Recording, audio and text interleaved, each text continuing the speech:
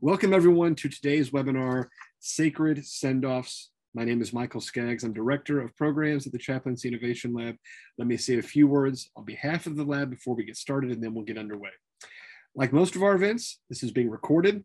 And so if you need to leave early, or if you miss a point that you want to come back to, don't worry. You'll get a link to the recording as soon as it's available. It goes up on YouTube, our website, lots of ways to watch it. It takes us a couple of days, but we'll get it to you.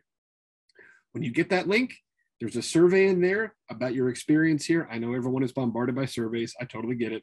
But if you could take a minute to fill it out, that helps us plan for future events. And then finally, I want to thank our sponsor for today's webinar, which is Pet Chaplain. Pet Chaplain offers small group online training in spiritual care for pet loss. Their unique approach to spiritual care is grounded in storytelling and the latest research in the human-animal bond and bereavement. Visit petchaplain.com and discover how you can help people who love animals. So with that, let me introduce today's guests. One guest, just Sarah today. Sarah Bowen is an award-winning author, animal chaplain, and educator who teaches interspecies mindfulness practices, helps humans survive loss, and advocates for exploited and endangered species in spiritual and secular contexts. Her new book is Sacred Send-Offs. She is a dean at One Spirit Interfaith Seminary and encourages people to align their spiritual values with animal and planetary welfare. She is also a co-founder of Compassion Consortium, I almost said curriculum, Compassion Consortium, an interfaith and interspecies spiritual community where she directs the Animal Chaplaincy Training Program. A passionate writer and speaker, her work has appeared at United Nations World Interfaith Harmony Week, Parliament of the World's Religions, Pace e Bene's Campaign Nonviolence Action Week, in Spirituality and Health, Parabola, Tricycle, The Buddhist Review, and a range of podcasts, TV, and radio shows. You have one of those bios that you're out of breath by the time you get to the end of it because you've done so much. And then finally, an RNS Vatican News reporter recently featured her response to Pope Francis's suggestion that having pets is selfish. Maybe that's one of those things that we're just going to let that stay over there to the side today. Her website is at sacredsendoffs.com. Welcome, Sarah. I'm going to turn it over to you. Oh, Michael, thank you so much. We'll go where we want to go, I suppose, right? Where all of you folks want to go. And I really appreciate you being here and the interest in this topic. I think the reason that my bio is getting increasingly long is because people are interested in this topic about what is this mix between animals and humans, and what are the conflicts that arise? And what about the grief that we feel when we lose an animal companion that we really feel close to? So there are a lot of ways we could go today, but Michael has asked me to focus on two, which I think are great. The first is just a minute or two, well, actually three. The first is a minute or two on how I come to this work. The second is why I wrote Sacred Send-Offs and what's in it and why it might be of interest to you. And then the third is what are some practical tips, some principles for working people, if you're working as a chaplain, as a veterinarian, as someone in a funeral home or aftercare service, or whatever way that you approach this work, what are some principles that might be useful for you? And then I will stop talking and we should have a good, healthy amount of time at the end of this for your questions. I probably won't be able to keep up with them while I am talking to you in the first part of this. So if you could save those or jot those down and wait for the Q&A session, that would be fabulous. And I'm going to share my screen. I have a few visuals to give you today, so bear with me right here. Okay, here we go. So, how I come to this work. This is me at about 8 or 9 with my sister and with a cat we had named Him. And I was a preacher's kid. And I spent a lot of time in funeral homes and a lot of times with my dad saying, hey, on the way to swimming lessons, we need to stop by the hospital. We need to stop by the funeral home. We need to stop by someone's home. And so, you know, death and bereavement and grief and loss and all these kind of topics were things that were not, they weren't strange to me. They were part of the context and the landscape in which I grew. So much so that when I would walk home from school and I would find a tiny little chipmunk or a squirrel or some sort of critter that had been smashed by a car on the side of the road, I would gently pick him up using a stick, of course, because my mother had warned me about germs. And I would put him or her in my lunchbox and take them home for a little burial. And I would end that burial service with, "May the force be with you, chipmunk." So there's kind of part of our family's history is me and this concern for critters. As I grew up, as I became an unruly teenager, they started to get me in a little bit of trouble. I was at an ecumenical youth retreat, and on the free time, we had been wandering around and had run into a pet store, and I had seen a whole bunch of very adorable little mice with a sign that said only 99 cents each. And I thought, that's fabulous. And I asked the person, why are the mice so inexpensive? And they said, they're to feed to the snakes. So that was the beginnings of more questions about humans and animals. And I purchased one, which I put in my pocket of my little punk rock red flannel shirt, and got turned in by some other girls who weren't so happy about this for the alleged crime of bringing a rodent to church. So fast forward a while, I ended up going to a number of different programs and seminaries, and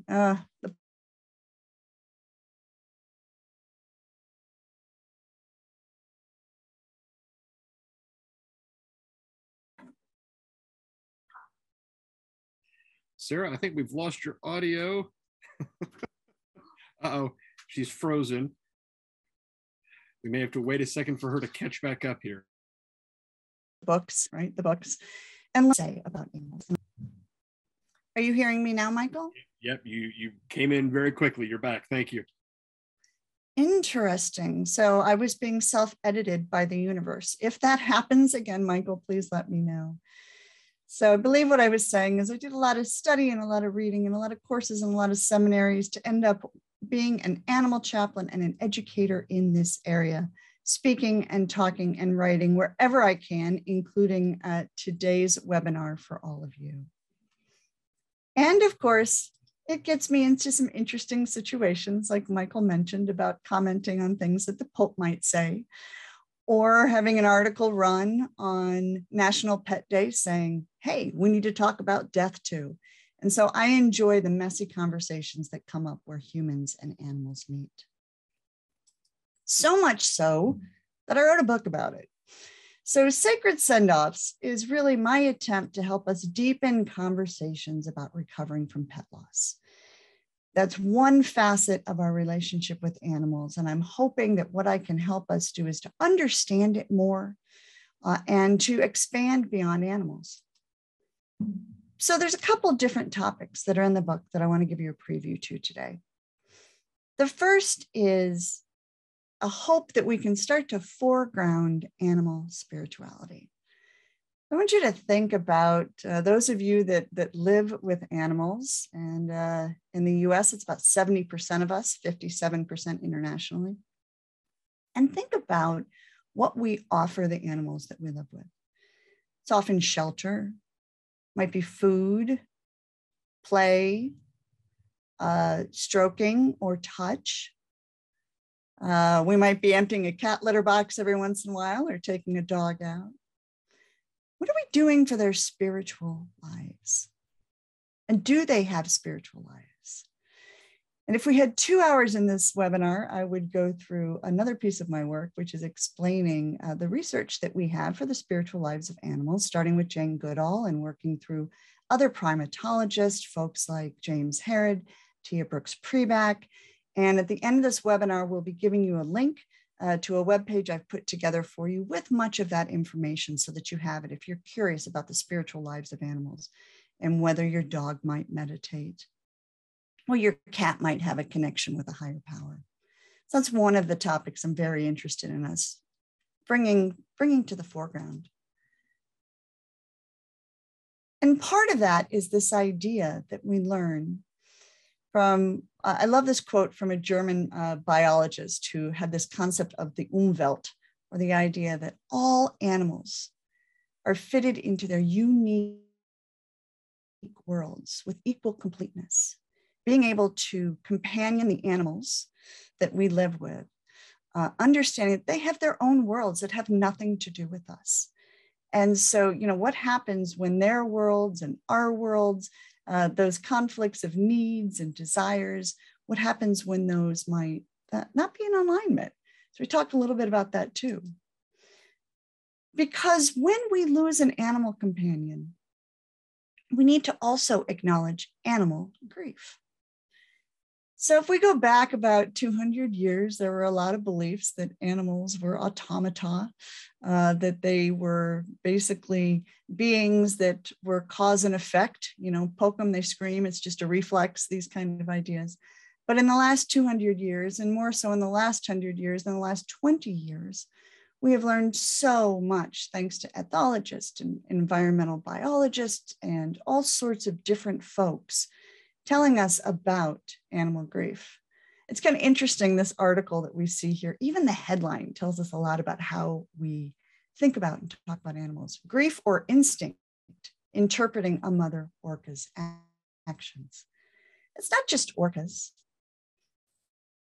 We see elephants who return and return and return to the bones of their ancestors. We see birds who grieve, missing their fellow mates. We see primates grieving their children, and camels too. We also see animals grieving humans that they lose. Here's one horse at the procession of their human.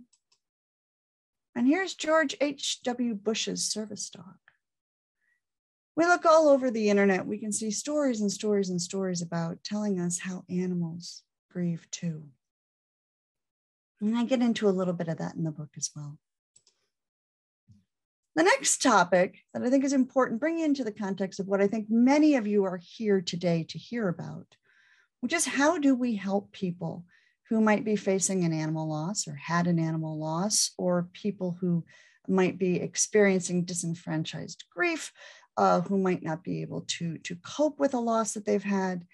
We even have situations now with folks who, especially in aging populations, who may not want to get involved with an animal companion for fear they won't be able to handle a loss, or that they may outlive an animal. And what does that bring forward? So one of the things I'm really advocating for in this book and in my work and with the animal chaplains that I train is, let's talk about death before death comes. Let's normalize this topic, and let's help people plan for the best, worst day.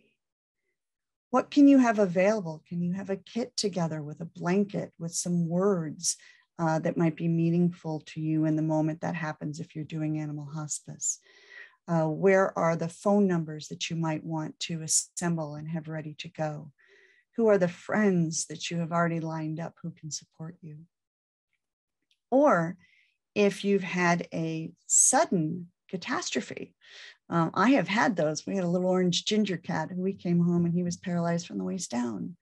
What do you do about that when you have to make decisions very, very quickly? And what I've learned is it helps if we've had those thoughts before the catastrophe happens. You know, talking about living with an animal also means a high potential that we're going to lose an animal. And how can we, rather than become anxious and frozen, and I don't want to talk about it because I can't handle it, how can we view these as sacred send-offs? How can we view these as part of our animal's life? And how can we also get involved in caring for animals' bodies in the way that we care for humans' bodies? Those of you who are working in the death positive ideas or home care for people in hospice, or green burials, or different ways that we are kind of looking at caring for bodies now. This extends also to animals, because humans are animals too. Now, what we often see with animals, and this is important to know if you're working with someone who's about to, or has just had an animal loss, is for the most part, those animals, if it happens at a veterinary office, will be cremated. And people will be offered a choice. Would you like a group cremation? Would you like an individual cremation? And people have a lot of different thoughts about that, about whether they would like to receive the cremains back of the animal that they knew, or if they're okay with commingling. Now, you can probably suspect that it's much cheaper to commingle, right? It's much cheaper for us to, for people to do mass cremation or larger groups than it is to do individuals. There's also a climate change impact now, or an environmental concern about the amount of energy that cremation takes. And so we're seeing a big trend towards aquamation. I have an entire chapter in Sacred Send-Offs if you want to learn more about each of these different topics, and some I'm not able to talk about today, different ways of caring for animal bodies. But aquamation is where we use water instead of fire to do the same thing. And people can still have some cremains. The rest of the body is dissolved into the water. Sometimes that water is used for different ways of fertilizer. So there may be more life to the life, right, in that kind of circle for people who believe in the circle of life and death. And people also still have the ability to memorialize. A lot of work being done now on pet green burials for pets, which is an option, as well as recomposition. Now, for those of you who've not heard about recomposition yet, there may be a but it's kind of an interesting idea. The idea that if we're thinking about ashes to ashes and earth to earth and going back and becoming life for the earth and life for life, there are organizations now which will recompose or compost, if you will, not in a pile in your backyard, but in special containers that have been made for that. And you can pick up the soil to put back in your garden, or you can have that soil donated. There's a couple companies in the Pacific Northwest who do this, and we'll take it out to a forest and help use that earth to help trees grow. There are a lot of different ways. And if we had more time, I would talk to you also about taxidermy and mummification and cryopreservation, about people who use pet remains that get mixed with tattoo ink to create tattoos. Some people shoot the cremains of Fido out into space, or some may simply create, a memorial or something like you see on the right-hand side. If you're interested in any of this, please look to the book. There's an entire chapter on those different topics and what they are and how they work. The last thing that Sacred Send-Offs does is to also encourage us to go beyond pets. There is a chapter on wildlife, on managed animals, on captive animals. There's some information about lab animals, different things that are happening, because what I'm finding in my work increasingly, especially with folks who were born with easy access to the internet and social media, is they're much more astute now about some of the losses that are happening in the more than human world than I was growing up. A lot of this was hidden to me. What happened to animals that were shot into outer space, or burrows that are rounded up by helicopters, or factory farming, or lab animals, or when the COVID began, all the minks, all the animals that were put to death, really, because of different COVID implications. So the book has some information about that too. So we can have a wider talk about loss, what happens to us, and what happens when we don't recognize these massive collective losses to the planet, like extinction, habitat loss, et cetera, et cetera. And there's also some interesting things that happen where religion and spirituality and animals meet, which is looking at some of our rituals. And are they kind to animals? Are they kind to the planet and different habitats? Might there be some that need updates? Like the Buddhist ritual of letting animals go led to a lot of animals being kept captive so that they could be let go. We also see some issues with different rituals that for animal sacrifice. You can see I even get a little stepped up in my language there when I start to talk it. But what do we do about these? What do we do about ways to modernize those so that we can have the same intention to our rituals, but perhaps in a way that takes into account all we now know about animals that the folks that developed those rituals might not have known. So that's a little bit about why I wrote the book and what's in the book. And in your registration for this webinar, there was a discount if you want to get a signed copy as well, a couple bucks off for any of you who are here today. So we'll make sure that you have that after the webinar. So let's talk about some things that might be useful to you. What are some principles for working with people around animal loss? And primarily, that's probably going to be around pet loss. Those of us who are in this field in the academic sense and like to go down rabbit holes, you'll notice there's some kind of interesting conversations that are had around the world.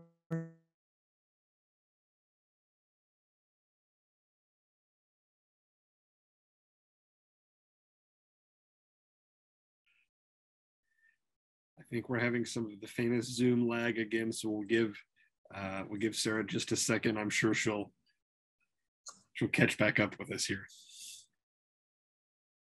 Word pet versus the word animal to know more about where that is. Am I caught up? You're caught up. You're live. Okay, well, I'm not sure what that is, but I apologize for it. And again, please let me know. I'm being edited by the universe.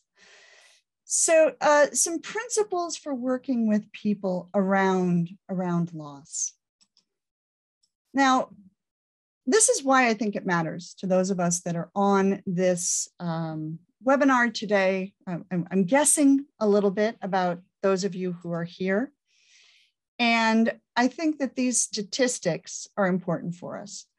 The first is that I mentioned 70% of people have a pet in their home in the US, 57% internationally. So this is going to come up, whether we talk about it or not. It's part of people's lives, most people's lives. One study suggests that 93% of people who experience animal loss have a disruption in their lives. Over 50% reduce social activities, 45% have job-related difficulties. There's problems sleeping, increased stress, anxiety, worry, depression, all the things that come with grief, come with animal grief as well. One thing that's a little different about working with animal loss is that it isn't in our culture as easily accepted as the grief we might have around humans. You know, there isn't the days off from work. There aren't the funerals that might have everybody come over for a wake or to a funeral, or a way of having your family and your friends that are acknowledging that loss. People often don't also know what to do about people who are sad because of a dog or a cat. And so that creates discomfort. How can I just get them over it so that I can stop dealing with the discomfort that I'm feeling? And because of this, a very small amount of people actually talk with someone about the loss. So this is where chaplains, this is where animal chaplains, human chaplains, different folks can get involved in this, veterinarian chaplains. And we'll talk a little bit at the end about the different ways that animal chaplains are finding work and the places that we're working, so that people do have an outlet of talking about this. Animal chaplains often fill that gap, especially because we know in another research recently done by the Fetzer Institute, 86% of people consider themselves spiritual to some extent. I think that's important. 80% of people that were surveyed, this was in the US, do some sort of spiritual practice every week, whether that's prayer or meditation or martial arts or spiritual reading or going to a yoga or whatever they're doing. So when we're approaching grief or animal loss in this case, from a clinical standpoint, without dealing with the spiritual, we're not often addressing everything that's going on in that person's mind, especially that big question, do animals have souls? Which if I had $1 for every time I was asked that question, I could retire and open a really, really great animal sanctuary. So these are some of the reasons I think that it's important for us to talk about. And the first thing that I want to recommend that any of you do, if you're interested in getting into this work, or if you're in this work and you haven't done this before, is to do your own work first. Get in touch with your past experience. In Sacred Send-Offs, I offer an exercise called Your Loss Line. And it goes something like this. And many of you may have already done loss lines with grief, but you may not have included animals. Go back to the very first one. the fish that your father might have flushed, the cat that didn't come home, the hamster that got lost. Go back and revisit that.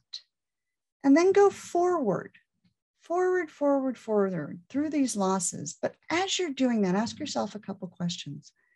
How did you mark that loss? Or how was it handled by the people around you, especially if you were a child? What were you told? And what did you tell yourself about those losses? This helps us touch and start to understand the place that people that we're working with may come from. And it's not something that is just buried in our past. It's often something that's continuing to go on. Yesterday, I buried a mouse who ended up in the toilet in our outside studio, no matter how many signs I put on that toilet that says, please don't leave the seat up. About once a year, I'm doing a mouse burial in the backyard.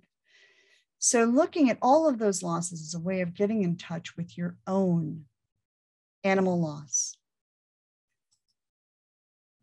When I work with others who are anticipating a loss or who've just had one, I love to show them other things. There's a beautiful, beautiful video, and it's on the link that you guys will get here at the end, of a recent funeral that was done for a tiger in India. It's about a 2-minute video. It's just beautiful. There are no words to it. It's people coming up and giving their reverence and dropping flowers. There are other videos that you can see of animals who are grieving other animals, and to help people know what are the options. What is the way you might like to do a sacred send-off? What is meaningful to you? What might be meaningful to the animal? What are the things that you have shared together, and how might we put those together to plan for the best worst day? And then my own approach really has a couple different steps after people have had a loss. And I know that people's methods and chaplains' methods and training varies greatly. So, I'm just sharing my experience here with you. But the first is to help them accept the reality of the loss, memorializing, ritualizing, incredibly, incredibly important. I have furry wakes with a lot of people and teach them how to have a furry wake. Invite some friends over, share about the life of that animal, have them share about the losses that they've had, enjoy some time with plenty of Kleenex boxes, and encourage each other to let out those sacred tears. Also funerals. This was a funeral I recently did for a little cat named Buddy, who is buried in my backyard with a little bit of a pet toy appropriated from one of the cats I live with. And the person that I did this with is of the Jewish tradition. So at the end, we took turns shoveling the dirt, which was important to her in her tradition. So knowing a little bit, having some competency about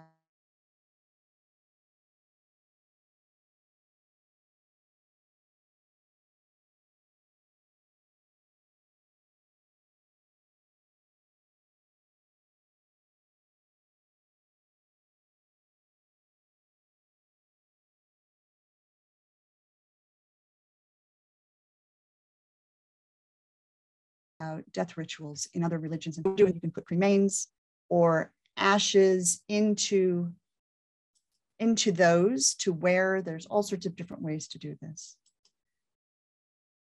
And I can't underscore how important it is to have group rituals. This was a ritual for loss we did at a retreat at Unity Village, where we had people come up and leave a note to their loved one and then light a candle that we had on a table. Very simple, very easy, very meaningful and beautiful for people while music played. The second thing I help people do is process the pain of grief and adjust to the life after loss. And that involves a lot of talking. That involves a lot of helping people figure out different ways of doing things in their life, maybe driving different routes, walking different routes in their home. It also includes I encourage people to continue to memorialize in different ways, not just the one, but ways of, if there is a grave, to go out and to leave flowers, have conversations, to If you have children, especially, to create maybe a memorial garden in the backyard where the child, whenever they are sad or feeling like they'd like to talk to Fido or Fluffy, can go out there and spend some time by themselves in that way. And I also do the WTF prayer.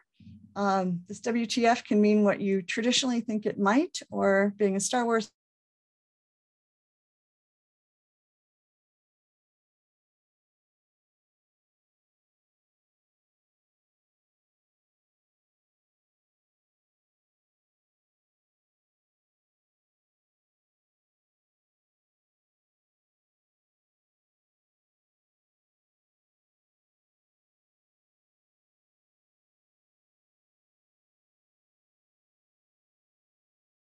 fan. I often call it What the Force. I had a client once welcome in all of the things that we're feeling. Welcome tight fists, welcome beating heart, welcome tears that are coming from my eyes, welcome exclamations that are coming from my mouth. I welcome you into my body as a place for healing. And then welcoming in anything that is helpful. I welcome in God or Goddess or the Force or my highest self or the universe or Mother Earth or whatever is meaningful to that person, that we invite that into our bodies as well for a place of healing. And this has been a really beautiful, beautiful practice for people. And I find it's very useful for them, and they report back that it's something that they're regularly using, that it's something that during the day they can tap into. Another thing that I do is ask people to find enduring connections. Look for those ideas of bonds that go beyond death. I am one of those people who don't think that it's silly to continue to talk to a being once they've left their body. I think it's natural. I think it's often helpful. I am not someone who works with the idea of closure. I am someone who works with the idea of mystery and holding on to the possibility that we can't possibly understand.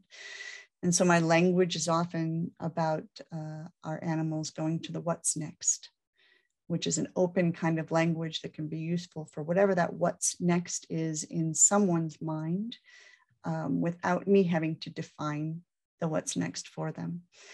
In the book, I go through about 7 or 8 beliefs that don't correspond for myself about what I think has happened to some of the animals that I have lived with. And they're completely incongruent, and they are beliefs that I hold, like many of our religious and spiritual beliefs. Sometimes they conflict with each other, and I'm just okay with that. I hold the possibility for a lot of different things that may happen to us after we leave our bodies. This is a beautiful way that one of the kind of enduring connections kind of things that I found once. This is not something that I did or someone that I know I did, but I'm on a lot of death boards. But the idea of taking the toys or the balls or something that your pet has played with, and being able to give those to others or take them to shelters. Now, we're careful about, obviously, if there were various diseases that the animal had or sanitation, or we live in a COVID world now. But this idea of passing on even the things that were useful to those animals during their life.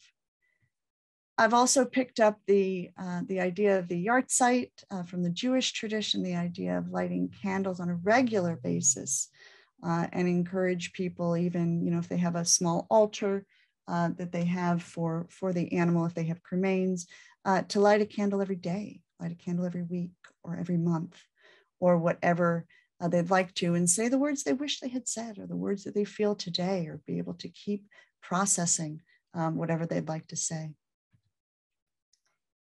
Memorial gardens, places to sit and cry under a tree. I love those.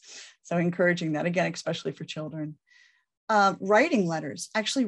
We put out a kit, a Sacred Send-Offs kit, in which we have paper in there. We have joss paper from the Buddhist tradition, and actually in Hindu traditions as well, but paper that you can write a letter on and then light on fire. Really great for people who have an animal who've left and never came back, so you have no cremains, to write the letter, burn that, put it in a small, tiny little urn, perhaps, and be able to do that. Also have a paper in there that you write the letter of the feelings, and it dissolves into water. So being really creative about the ways that we can help people with this. And finally, prayer. A lot of people do pray and would like some help praying. And so I pray with people from whatever tradition, that they're in, and help them do prayer together. Prayer where if they might not be able to start, I start and then ask them to continue. There are other tips within the book that, if this is interesting to you. One of the other things that I really find useful for people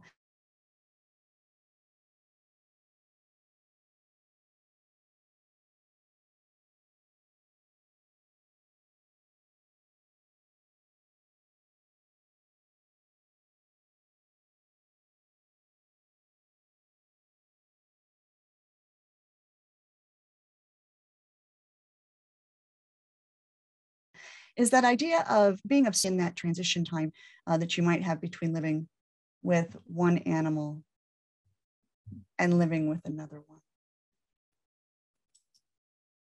And I just want to wrap with a couple of complex issues that I think are important to note, and there's information on the website about these issues with juveniles who hurt animals.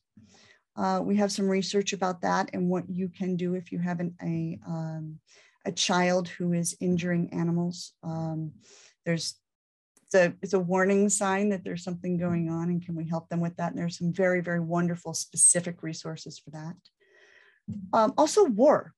I don't know if any of you have, well, obviously we know about what's going on in Ukraine, but the pet and the animal facet of that, the 4,000 animals who were in the zoo in Kyiv and what had to happen there. All sorts of other issues that come up for people who may not want to leave their home because there's an animal in the home and they're not sure if they can get across a border, other things like that. Domestic violence in animals, really, really important to know about this as well. Many, many people who are the victim of domestic abuse, also their animals may be, and an animal is frequently used as a way to hurt a spouse or someone that you live with. There are some resources on this. This is an incredibly important area for us to be aware of. Also, co-sheltering. There's a lot of movements right now about how can we make sure that people who need to go to a domestic violence shelter or a homeless shelter are able to bring their animals, and what does that mean?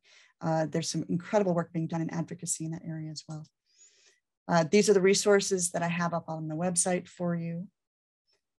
As well as aging populations. I went through this with my mother recently, who has a cat named Penny, who's adorable, and I filled out 11 pages of paperwork for Penny and got Penny to assisted living with my mom and paid a $500 pet deposit. And then when we got there, found out there were some cultural issues where some of the staff had a strong fear of cats based on their religious beliefs. And we had to navigate that, and it was very, very difficult and continues to be. You also have a large amount of people who do not want to leave their home, again, in assisted living because they can't bring an animal, or what happens if I stop being able to take care of that animal. What happens if, I'm not able to do that anymore? We went through this with my mother as well. So we have someone coming in to scoop the poop every other day and make sure that everything's going okay because she can no longer bend.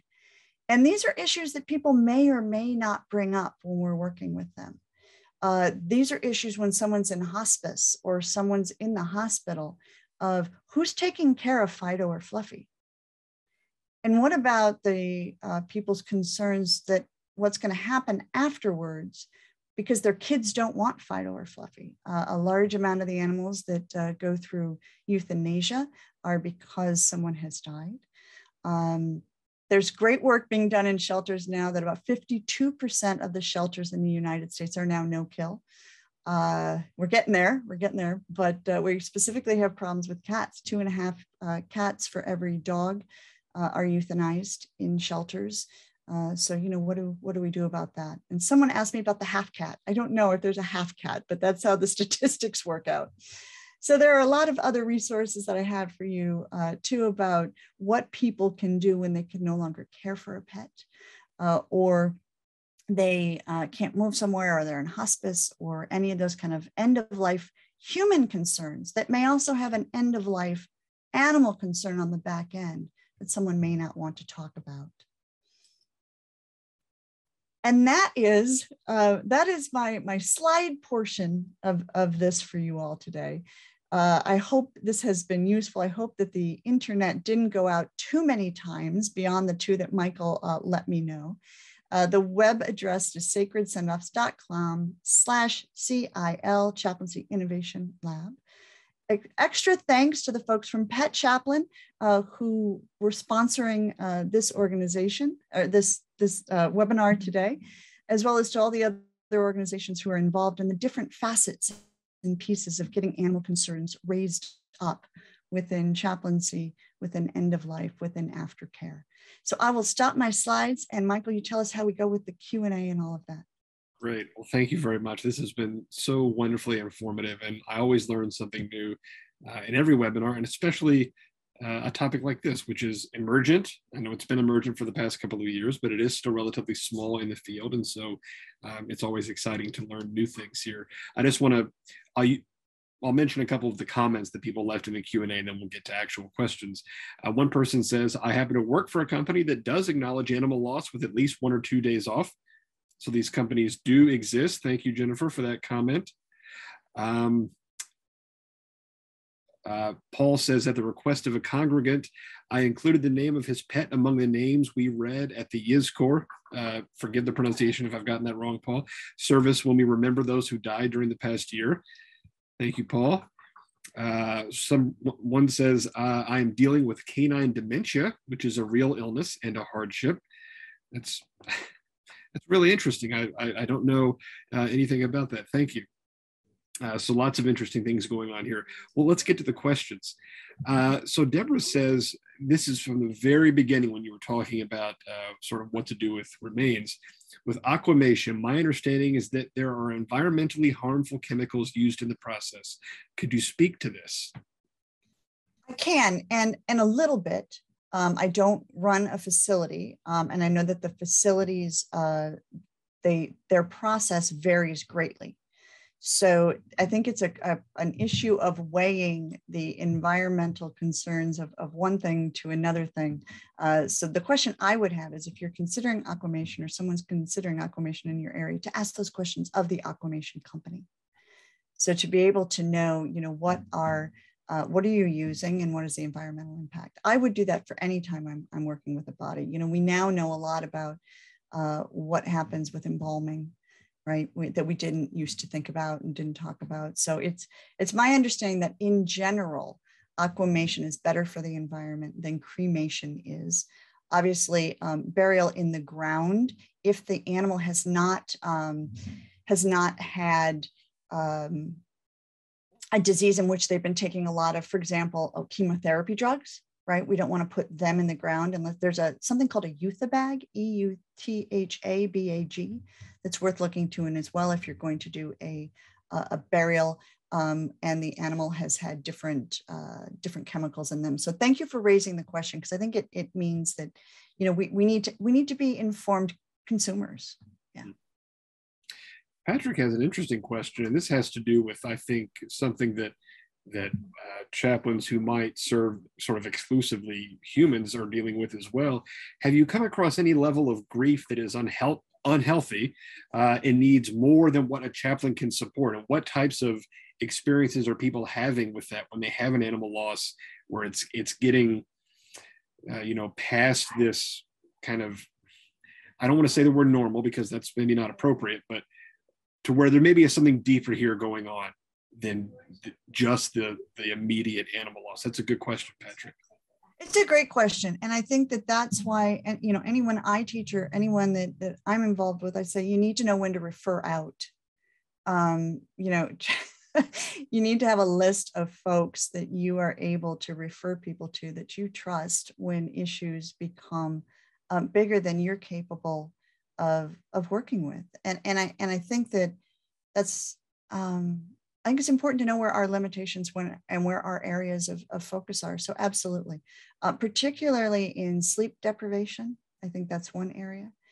Also, people may need to work with a occupational therapist. With some of the work situations, I often refer people out to how can I get through my work day with, my bouts of grief, and can someone work with me and my employer, to help me manage this. So yes, the answer is absolutely yes. I don't know that I would use the word unhealthy so much in my work as, we all love to put air quotes around anything. And I'm sure that, we're doing that now, but perhaps the word that I most often use is overwhelm. Or suicidal. Obviously, if someone is suicidal or having the I can't go on without Fido, I refer out ASAP. Jonathan, these are both good questions. I'm going to ask one, and then if we have time, we'll come back for the other. What thoughts do you have for helping people deal with loss that is not necessarily related to death?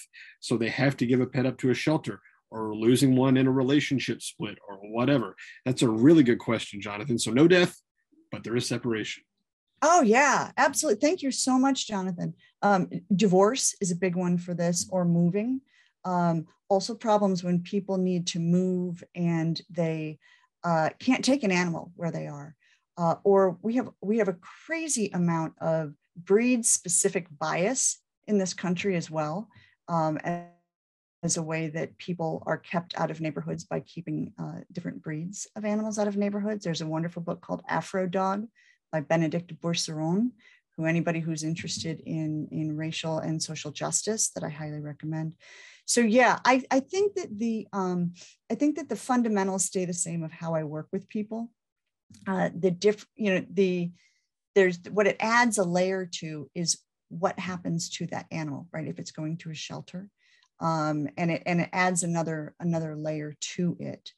I would absolutely, I've helped people through divorce where a court decided that because there were two dogs, one should go with him and one should go with her. And then the dogs were grieving each other. And he didn't have a work schedule that allowed him to do anything but crate the dog for 8 hours a day, right? But she had the ability to have both dogs. So, there are legal issues here. There are social issues. We could probably spend another hour on this, Jonathan. And if you would like specifically to talk about this, I'd be happy to have more time with you doing that. Allison asks a very practical question, and we'll mention the URL again. She says, please tell us again how to order the book.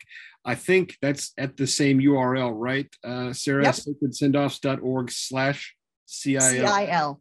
And you can also, it's on Amazon and Barnes and Noble and anywhere you get books, it's there. But I think we gave you all $2 off if you order it from me, and we ship them out. Just, it won't come overnight. Give us like 48 hours to get it out. But we've all been spoiled by Amazon. You have to wait. We have. And you think, is this medieval times? Megan has a really interesting question about the difference in losing animals and humans. I've heard several people share that the death of their pet was more difficult than a close human loved one. And so are there ways you think about why that animal loss can be more painful than, for some people, than human loss? Because it's, we throw around that word disenfranchised, the idea that loss, we don't have as much support for it. And we don't have the support structure, and it's societally and personally. So we don't have those ways of talking about the loss. And what the research that we have says that one of the most important things for being able to, get back into balance with your daily living is talking to others. What do you do, man? So, we need to be able to talk to others. And unfortunately, there are so many people who say, it's just a dog, get over it, etc. Those kind of things. So I think that's why it can hurt more. The other thing I think is that we have fairly, we sometimes have very romantic views of our relationships with our animals as well. And so they are so love-filled. We don't have as much of the kind of tension that we have with humans, right? They're so love-filled and they're so based on love and based on care. And so I think just when that doesn't have anywhere to go, that the grief really hurts. So that's why I'm saying, do these other things where you can get that love out and to other people, to other animals, to other projects. There's an amazing group of people that crochet little like kind of prayer shawls for animals. That's where they put their love, put it into the knitting, put it into somewhere else. So I don't know that answers the question, because I don't know that we can with any hard science, but that's my response. I do want to mention, someone asked, why is the chat disabled? And I can honestly say, I don't know why it was disabled. So I apologize, everyone. If you were trying to use the chat and couldn't, that was not by design. That was a complete accident. I thought everybody was quite quiet. We'll make sure that's maybe my opening statement had been a little too harsh about I can't keep up with chat. Sorry, folks. Now, I'm going to weave a couple of things together, and this is a very big topic, but our friend and colleague, Rob Gierka, who helps run Pet Chaplain, or maybe you're the only person that runs Pet Chaplain that is sponsoring today's webinar. Thank you, Rob. Rob is with us and says, chaplains need support too. So do you personally have a way that you find collegial support when you may need it? And then I also want to put a pin in this and say, someone was asking about CPE opportunities here. There are opportunities. And so we can talk about that in a second, but let's answer the chaplain support question first. Absolutely. And hi, Rob, and thanks for sponsoring us today. Yes, absolutely. And I think one of the things that we really need to look to is to go multidisciplinary on this and look at what's coming out of the animal studies fields and the animal care fields about compassion fatigue, moral injury, and burnout with people who work with animals. It's real and it's huge. One report that I read says that veterinarians have the highest percentage of suicide of any career now. They've actually gone above, I believe it was dentists before someone else. Chaplains also can have burnout and compassion fatigue. And so we need to make sure that we have our supervisory structure in place. We need to make sure we have our communities in place that we can talk about what's going on for us. We need to look at, transference. We need to look at all the things that's happening with us as well. So I think that's important. Like any chaplain or anyone in care, really beyond chaplain, anyone in care needs to have one of those support structures. Yeah. And we actually formed Compassion Consortium a little bit out of that about a year and a half ago, compassionconsortium.org, which is an interspecies community, spiritually based for working through some of those things.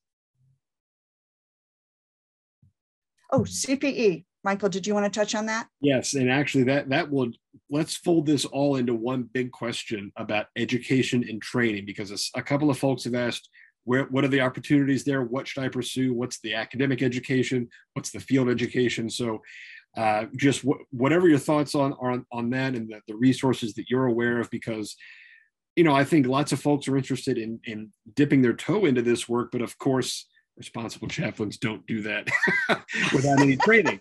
So where should they go for that training? Yeah, so there's a number of different ways to go about this work. Now, obviously, Rob, who's with us and who's sponsoring this program today at Pet Chaplains, has a program that he offers. I also have a program through Compassion Consortium that is offered in animal chaplaincy, which is a ordination-based program for people who are interested in having the spiritual and the religious piece included in theirs. Emerson Theological, which is a New Thought school for people who are New Thought, also has an animal chaplaincy program. And those are the main trainings that I know of. If Rob knows of others, he could put them in the chat within animal chaplaincy. Many of us also add to that. I've been through 2 seminary programs. I've done a program in anthrozoology. People will do a study in human-animal bond. There is a lot of kind of assembling what you need going on right now because there is not the same structure that we have for, people chaplains, which is interesting. I love what Chaplaincy Innovation Lab is doing in showing these different areas now that are emerging and that are coming up with They're different, different ways of addressing different issues. So I am placing students in veterinary hospitals, placing them in veterinarian schools, or a lot of people are doing the work one-on-one. So I think, did I cover enough of that, Michael? Is there more that? Pet therapy also is another side of this, or animal-assisted interventions. It is another kind of, I should probably do a slide that shows all these kind of different emerging multidisciplinary things. Well, and it's probably worth acknowledging as well, just in a very basic sense, that everyone here who is a chaplain, who might be serving people, there's no reason you can't ask about animals in their lives now. And that can be part of the conversation wherever your setting is. If you're in the hospital, absolutely. And I would encourage people to, and I would encourage them to look at the resources, and we'll make sure and get that link in the chat. And do some, do your own research on how you can bring these things in. Another area, that we work a lot in is chaplaincy directly to animals, which I didn't cover today because we're talking more about grief and loss. I'm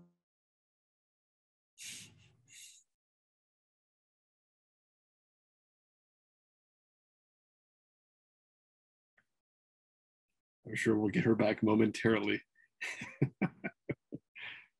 I'm not sure where Sarah is located physically, but there must be there is a warp in the space-time continuum that's rubber banding her around every once in a while.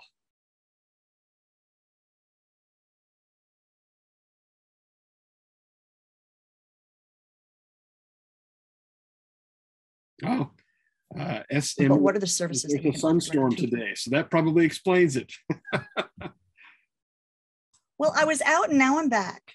Here we go. We're great. Here we go. We're good. So yeah, I think that animal concerns are members of the family, and so being able to bring them into whatever you're doing, great. And if I can support any of you in any way, there's a link on that website too, if you have more questions to continue this conversation. There are a couple of questions regarding ritual, and that's really interesting. And I always like to think of these in really practical ways. So if you wanted to sort of assemble kind of a ritual kit, what kind of categories would you be thinking about, especially in ways that are culturally sensitive, and understanding that, we can't just sort of pick and choose anything that seems meaningful, because they, those do have very specific meanings to them, and we can't just use them at will. But yeah. One thing I will mention, this. We have the Sacred Send-Offs box that's available on the site that has some ideas that might be helpful for people. What I do is I do rituals based on earth, fire, water, air, that bring in different practices of, breathing, of letting go, of, taking our rituals down to their base level of what is the ritual intended to do, not what tradition is it in. And I find that really works very, very well for people. Most of the rituals that we do can be adapted, that we're already doing can be adapted. So, I think that for people specifically around animals, one thing I would very, very much recommend including is, while the animal is still alive, touch, including touch within ritual. That's often something that is very healing and forgotten. But I think that, and there are a couple of books that I've given you links to, other beyond mine, that have rituals in them and prayers and beautiful words. So get those and start writing your own. And again, that URL is Sacred Sendoffs. Is it .com or .org? .com. sacredsendoffs.com/CIL. All the stuff is right there. And I'm so grateful to Sarah, because normally that's something that I would have to do, but she has assembled it all together. So that is absolutely wonderful. Yeah. And I'll make sure to snag the chat now as well, and see if there were things that I mentioned that I didn't have up on that page, like Benedict's book, Afrodog. I'll put those up as well so that you've got everything. Wonderful. Well, thank you so much, Sarah, for your time today and sharing your experiences and your expertise. This is so fascinating. I'm always so grateful to learn about a new and emerging field. And clearly, this is something that it's growing. It's not a blip on the radar. And so I'm eager to see where you end up taking this, where the field goes, and how the lab can be supportive. So thank you.